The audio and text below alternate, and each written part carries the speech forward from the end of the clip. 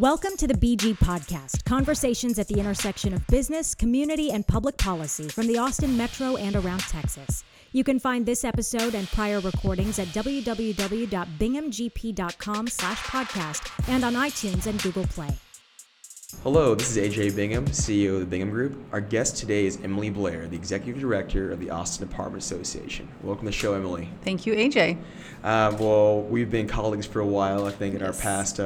our past jobs. You came most recently from the Greater Austin Home Builders Association, Yes. and love to just get a quick background download on your career leading up to your current role with the Apartment Association.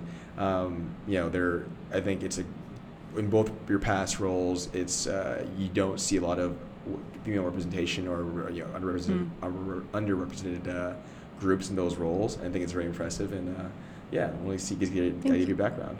So I am originally from Michigan, so most of my history with the Home Builders Associations was in Michigan, but I went to school for business and psychology, marketing, and had an internship at a Home Builders Association in college, and then went to work for a market research firm for about a year, and then started on staff at the HBA, paid staff, in Kalamazoo, Michigan. There really is a Kalamazoo.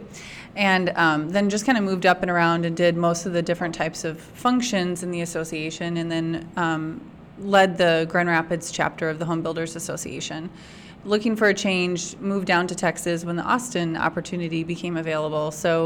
And I was with the Home Builders Association in Austin for about 4 years before transitioning in January to the Austin Apartment Association. Mm-hmm. So this is a nonprofit sort of appeal, but it's a more business-minded nonprofit. It's not like a philanthropic or charitable necessarily. Yeah. So it's kind of has an interesting mix of both sides of my brain.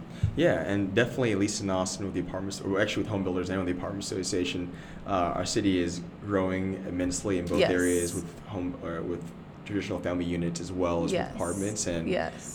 you're definitely in two kind of crucial roles there. Yeah, and housing is near and dear to me, I think, and that's one of the things that's really gelled over the last few years.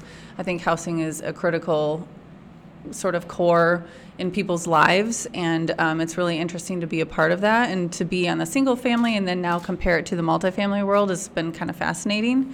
So I was glad that Austin was on my short list of places I would relocate my life to, not knowing a soul. That was adventuresome. You're not alone there. Yeah, so glad I did it. Yeah.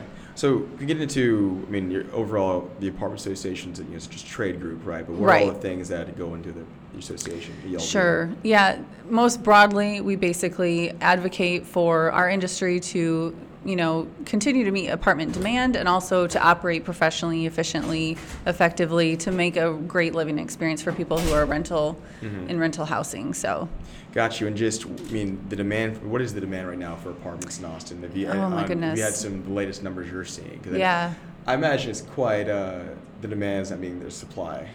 It's steady and increasing, and it's been holding at, a 5%, 4 or 5% growth rate every year.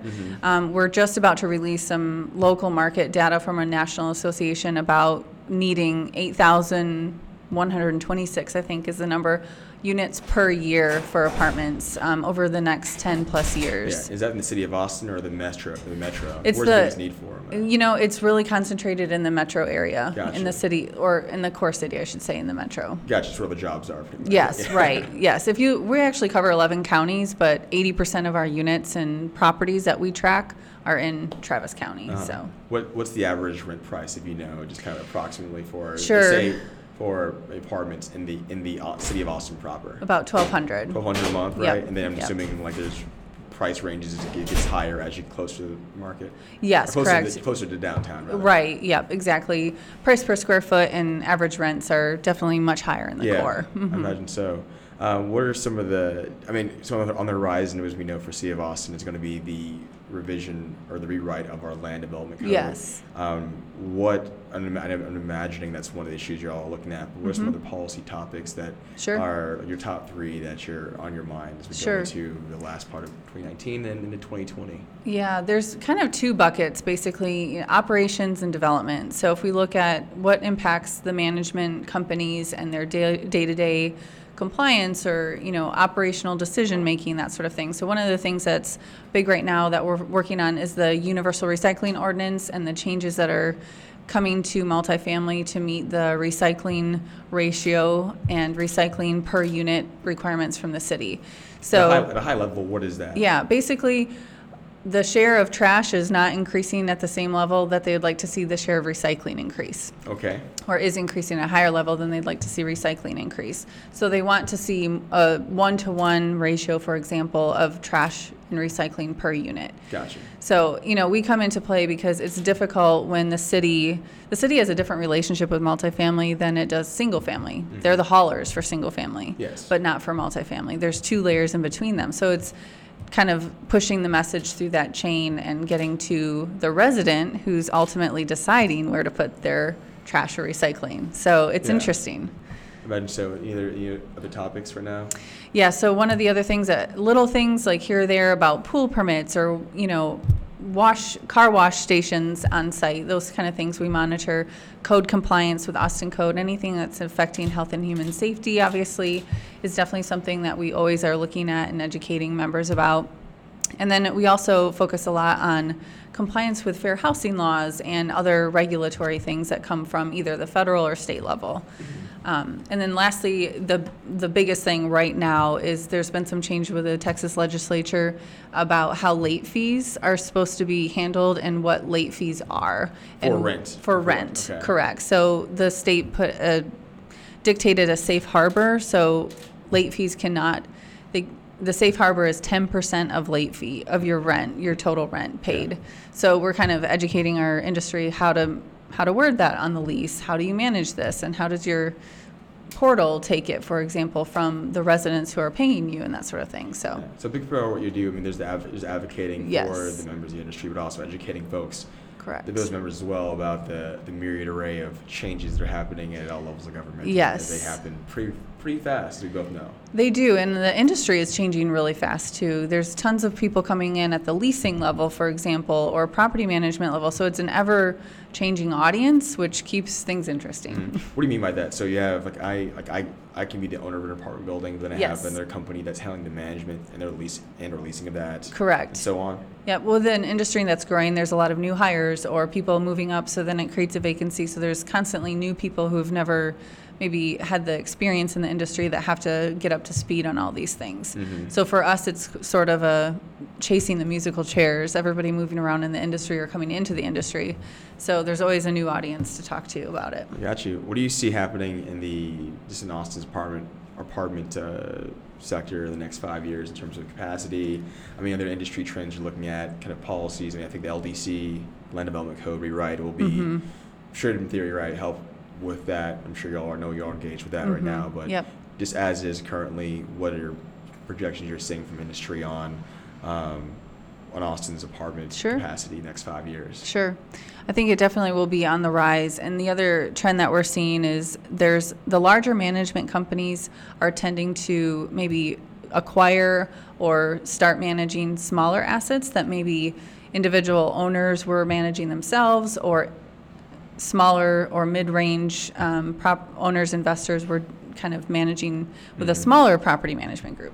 So sort of the larger companies are getting larger, and the smaller, there's a lot of entrance into the small, what we call independent rental owners. So whether it's somebody who does it as a side hustle or they do it as their full profession and they manage it themselves. But there's a lot of single family rentals in our community. A large share of Travis County rental homes or rental households are single family homes.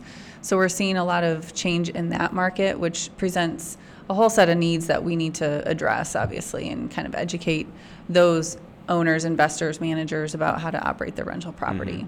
Mm-hmm. Does your association weigh in on anything with what they're doing with STRs, like the short-term rentals? Particularly, I say because I know there's a new building. I saw it today in the business journal that's being marketed. I don't know if it's open yet, but the model for STRs, right, is shifting, right? Where it used to be I own a unit and I'm going to rent it out, but this building, I can't remember the name of it. The whole building, it might be an Airbnb property. Correct. The model shifting. Sure, we've seen that, and that's something that's rapidly ramping up. It's really kind of interesting, and a lot of the larger property management companies have some of those units themselves because we're in a a growing economy, but also there's a ton of people, tourists in our area, and people coming in for festivals and all the things that Austin has to offer. So there's a big transient sort of audience always that they're trying to address and make sure we have units available for. Yeah, it's an interesting concept. We'll see how it plays out the next few years. So. Well, and it opens a different can of worms as far as financing too, because it's more of a lodging or a hotel. So it's just on the hot kind taxes. of we're navigating new waters, I think. Yeah, so this I definitely think, I'm sure council will weigh in at some point on that. Yeah, absolutely. So, Wembley, thank you for your time, and I'll let you back to your important work, and we'd love to have you in the show down the road. Thank you. Sounds good. Thanks, AJ. Right, take care. You too. Thank you for listening to today's BG Podcast. You can find this episode and prior recordings at www.binghamgp.com/podcast and iTunes and Google Play. Subscribe to stay current on future posts.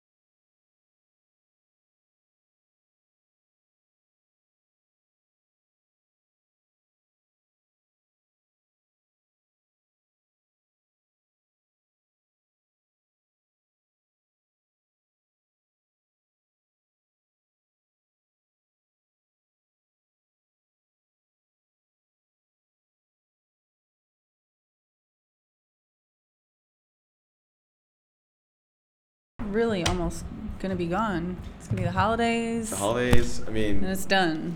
Halloween candy is going to be out pretty soon. Then Christmas music. I mean, Jelly beans. yeah. Oh. Now, what flavor is that highlighting? Starburst usually have the best jelly beans. See, I feel like Easter candy is the best because that's when they come out with the mini Cadbury eggs, which is my weakest I also thing. like Valentine's candy because I like cherry strawberry flavored things, so they'll do just like the red. Just the red, yeah. And those are my favorite flavors, so I don't have to pick out the purples. Yes. I just get the flavors I want. I avoid all yellow flavored candy. Would you Banana. die? Ugh, yeah. Banana is the worst. Lemon is good.